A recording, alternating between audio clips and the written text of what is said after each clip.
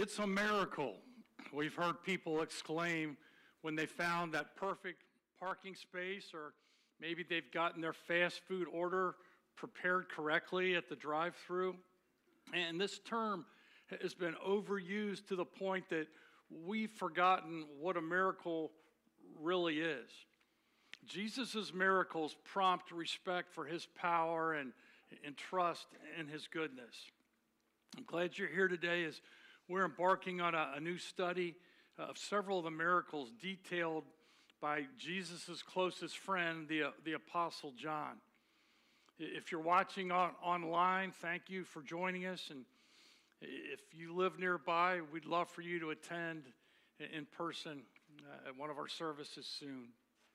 Our prayer is that what we're exploring will encourage you to take your next steps in your faith journey with Jesus.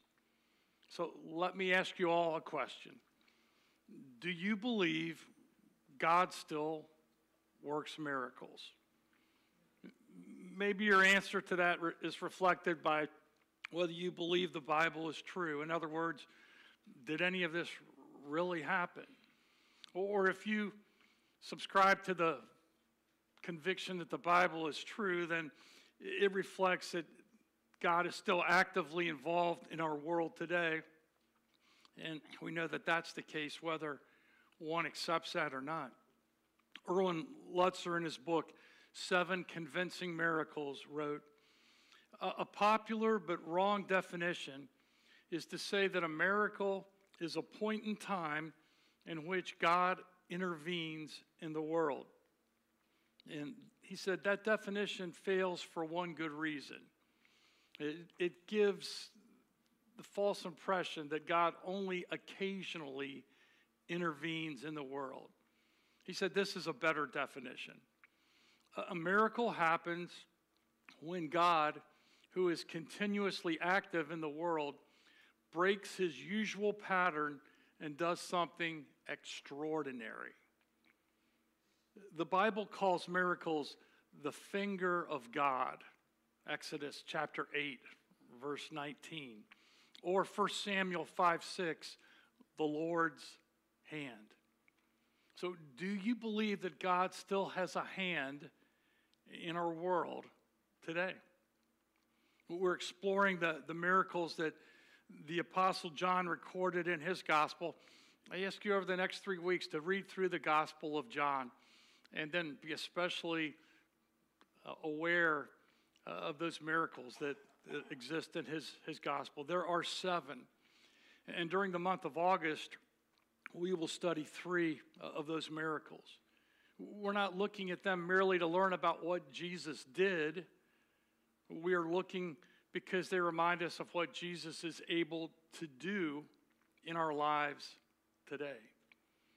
So today we studied John chapter 5 about a man who was paralyzed for much of his life. But Jesus liberated him from this bondage.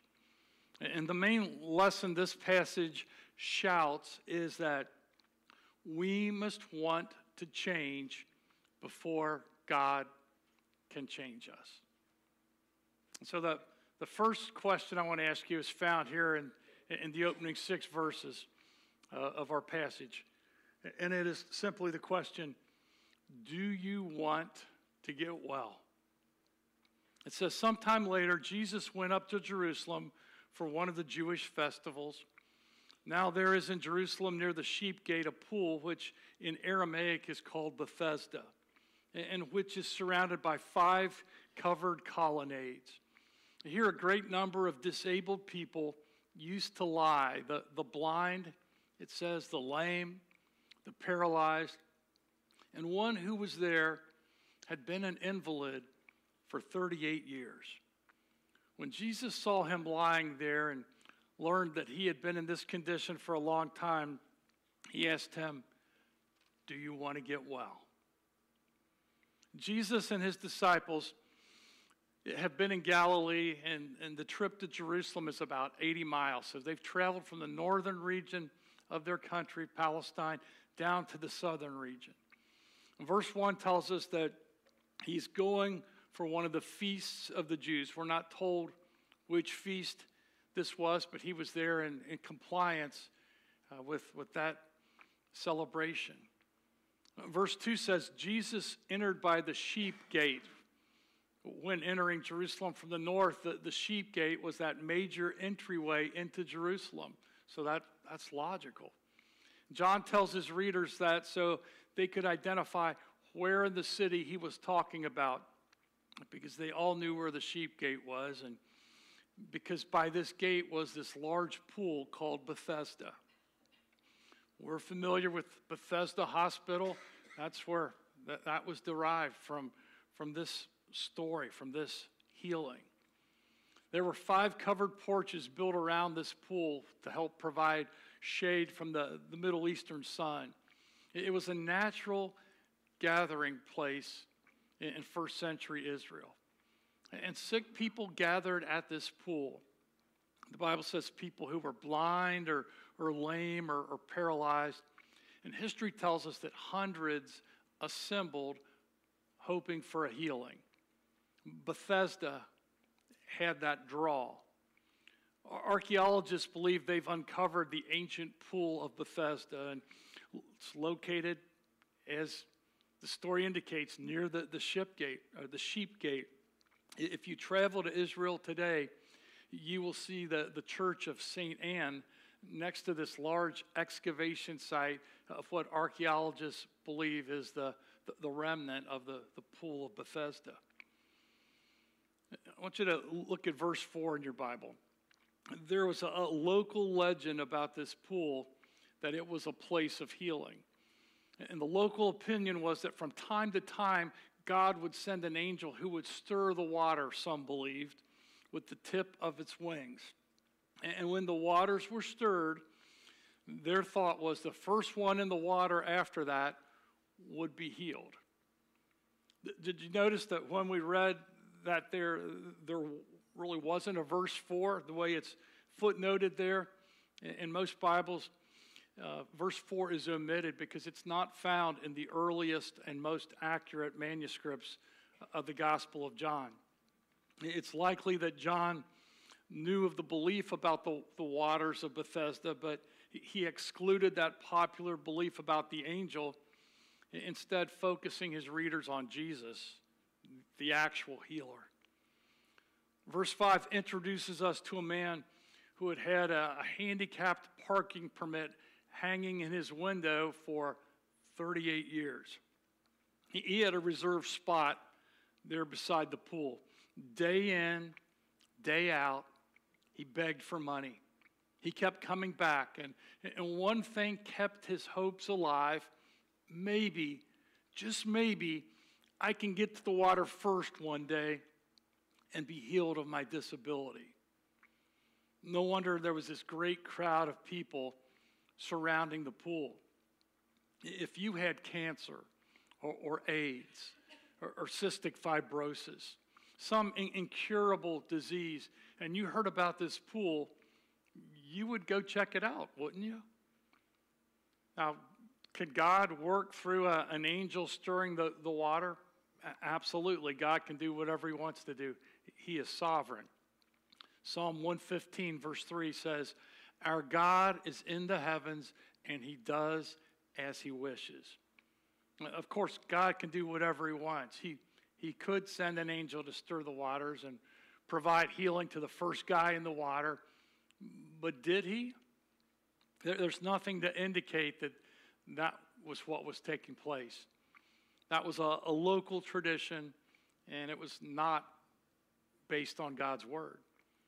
The fact is that the water moved because there was an intermittent spring that came up from some hidden reservoir in the hills surrounding Jerusalem. And every now and then, those hidden reservoirs would release their water in a surge, and it would hit these pools with a lot of turbulence and very quickly bubble and rise up and then quickly fall. So picture this scene. Dozens of invalids would creep and crawl and claw their way to the water, hoping they'd be the first one there at the moment that the waters erupted. I think the real tragedy was that their premise wasn't even true. It didn't matter whether they were first or last. It was a false hope based on a false assumption. But before we are too quick to mock their naive conclusion, we have some superstitions of our own, don't we? Who here wears their lucky jersey on game day? Don't raise your hand. I don't want to embarrass anybody. Who here plays the lottery on your birthday? Who here is keenly aware and very cautious whenever it's Friday the 13th? We all can be a bit superstitious, even in the information age. You know, this invalid's greatest handicap wasn't physical. His most debilitating handicap was this routine existence that he had settled for and accepted as his life. And so Jesus asks the real question, do you want to get well? And that brings us to the second question, verses 7 through 9. Are you willing to change? Let's keep reading in verse 7. Sir, the invalid replied, I have no one to help me into the pool when the water is stirred. While I'm trying to get in, someone else goes down ahead of me. And Jesus said to him, get up, pick up your mat, and walk. And at once, the man was cured. He picked up his mat, and he walked. It's as if you keep doing the same thing, you'll get the same result. You've done this year in, year out for 38 years, and nothing's changed. I want you to do something different today, Jesus said. If I want God to do something new in my life, that means I need to stop doing the same old things.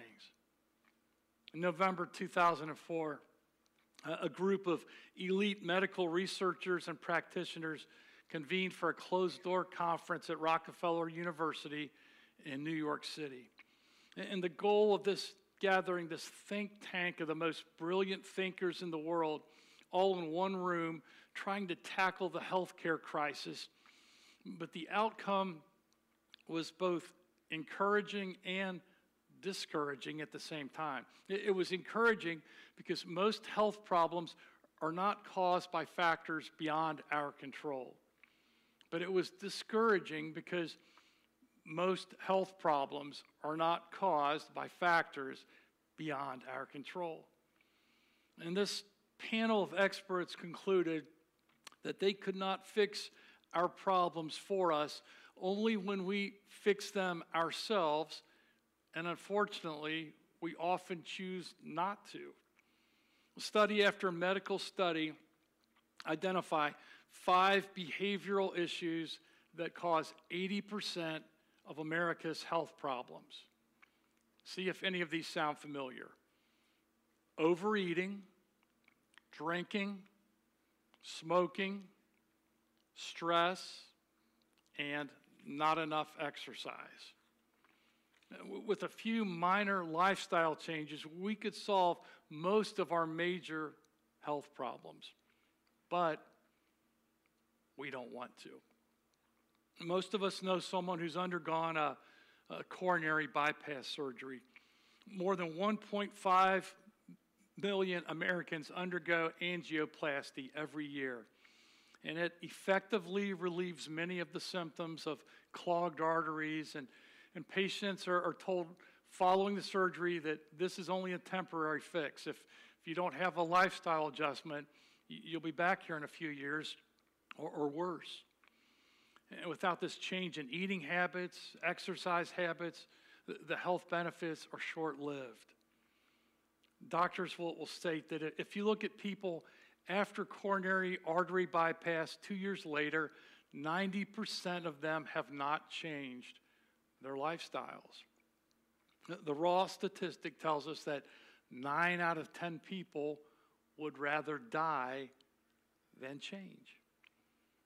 You cannot help someone who doesn't want help, no matter how badly they need it. We've all heard the adage, you can lead a horse to water, but you can't make him drink. And so Jesus is asking you the question today, are you willing to change? Scripture doesn't reveal how it happened, whether it was a birth defect or some genetic condition or caused by a freak accident. But this invalid hadn't stood on his own 2 feet in nearly 4 decades. We don't know how old the man was or how old he was when he became an invalid, but we do know he had been paralyzed for 38 years. And he went through this same routine day after day, and while it might seem monotonous to us, it was also safe to him. In fact, his mat may have been his security blanket. And this question might get to some of the deep-seated issues. Jesus said, do you want to get well? Are you willing to change? What would that change mean? What would that change look like? Well, getting well meant he'd have to get a job. He couldn't stand out here or lie out here on his mat with his cup and ask for donations all day long. If he was healed, it meant he would have to get a job. Getting well actually meant using his healed legs. He'd have to walk and travel and couldn't just lie down here by the pool.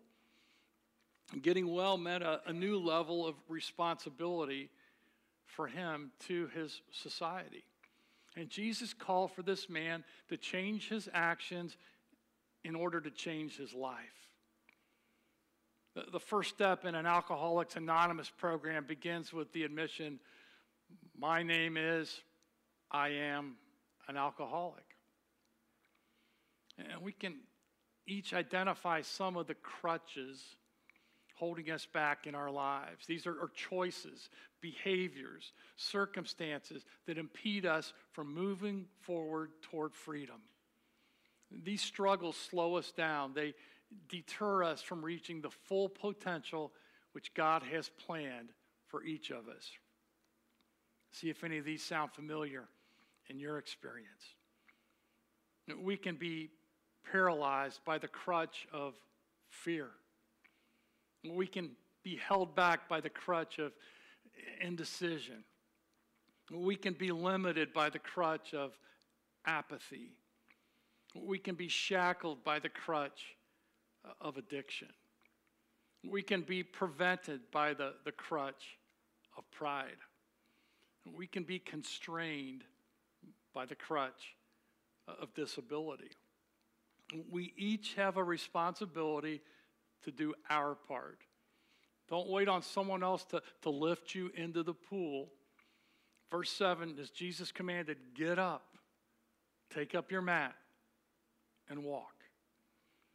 And that brings us to the third question we need to consider. Where can you find help? The Apostle John continues to detail this miracle of the paralyzed man. So let's pick up the story in the last part of verse 9. It says, the day on which this took place was a Sabbath, Saturday, the Jewish worship day. And so the Jewish leaders said to the man who had been healed, it is the Sabbath, and the law forbids you to carry your mat. In their legalism, these Jewish law keepers began to parse out and interpret the law, and so they determined that carrying your mat constituted work and therefore was a violation of the intention of the Sabbath. The man replied, the man who made me well said to me, pick up your mat and walk. He goes, I'm just following instructions. The guy that healed me told me to do that, and I'm kind of buying into whatever he says. So I picked up my mat. I'm not trying to be a scofflaw, a lawbreaker. I'm not trying to cause trouble. So they asked, who is this fellow who told you to pick it up and walk? And the man who was healed had no idea who it was, for Jesus had slipped away into the crowd that was there. Verse 14, later Jesus found him at the temple and said to him, "See, you are well again. Stop sinning, or something worse may happen to you."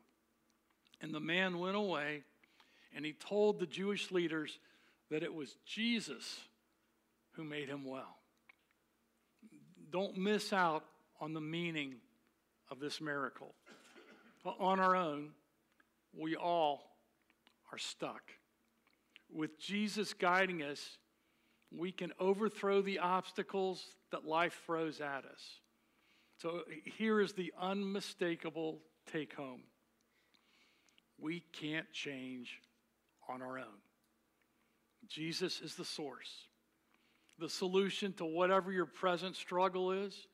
He calls us to a lifestyle change. He not only provided physical healing, but you notice he was even more concerned about imparting spiritual healing to the man. He instructed him, hey, you're healed now. You don't have to beg anymore. You can work. But I'm here to tell you, stop your lifestyle of sinning, or something worse will happen to you. He's saying, as bad as it is to be an invalid for 38 years, there's something of graver consequence, and that is to go to hell for eternity. Before we leave this story, I want to make sure you catch one more barrier that might stand in the way of someone about whom you care. Did you notice when asked who healed you, the man didn't know. This guy didn't know who Jesus was. In John chapter 2, verse 23, John chapter 3, verse 2, John chapter 4, verse 45, we find out that not only has Jesus been in Jerusalem, but many people had believed in Jesus because of the miracles he had been doing. So don't miss the irony. Jesus was in Jerusalem with the ability to heal, but apparently nobody had told anyone at the pool of Bethesda. They kept showing up hoping for this random stirring of the water that might perhaps turn into a healing if you were that lucky first guy in the water, so we've heard. Nobody told the ones who most desperately needed Jesus that he could heal their broken lives. Can you believe that could happen in that day? Do you think that ever happens today? Wouldn't it be tragic if it happened to someone you love because you never pointed him or her to the only one who can change lives? For all of us, our next step is to begin now to pray for our friends who are outside of the Lord and work to build a bridge that will help them say yes when you ask them to make room in their weekend to go somewhere they don't normally go, to hear about someone they don't normally even think about, but a story that could change their lives forever. You may be asking them to do something that they haven't done in a very long time, maybe 38 years since they were a kid. Or maybe they've never gone to church. Because that day, that man met Jesus and discovered for the very first time that he mattered to God. And Jesus changed his life forever. And that could be the story of your friend, too. Viktor Frankl was a Holocaust survivor. He spoke of his fellow prisoners in the Nazi concentration camp at Dachau. And he said, some of these prisoners who yearned so desperately for their freedom had been held captive so long that when they were eventually released, they walked out into the bright sunlight, blinked nervously, and then silently walked back into the familiar darkness of the prisons to which they had been accustomed for such a long time. We must want to change before God can change us. In Mark Batterson's book, Grave Robber, he writes, if you want to change, you have to change the equation of your life by adding something or subtracting something. You have to do something less, do something more, or do something different. Maybe this morning, you are ready for Jesus to change your life, because it begins with your commitment to him in faith through baptism. As 1 Peter 3:21 talks about this, appeal to God for a pure heart. And today Jesus is looking at you and he's asking, do you want to get well? I want to ask you to stand right now. I'm going to pray for you, and then you can walk forward as we sing. Our Father, we thank you for your power to do the miraculous, even today, in our lives and those around us.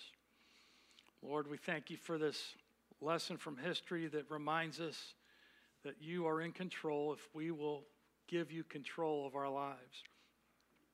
Lord, forgive us for the times when we hold on and want to do things our way or think that we can solve it ourselves. And Lord, I pray that you will, through your Holy Spirit, prompt conviction and change in each of our lives so that we could conform more closely to your standard, to your ideal, to reflect you and follow you each day of our lives. We pray in the name of Jesus.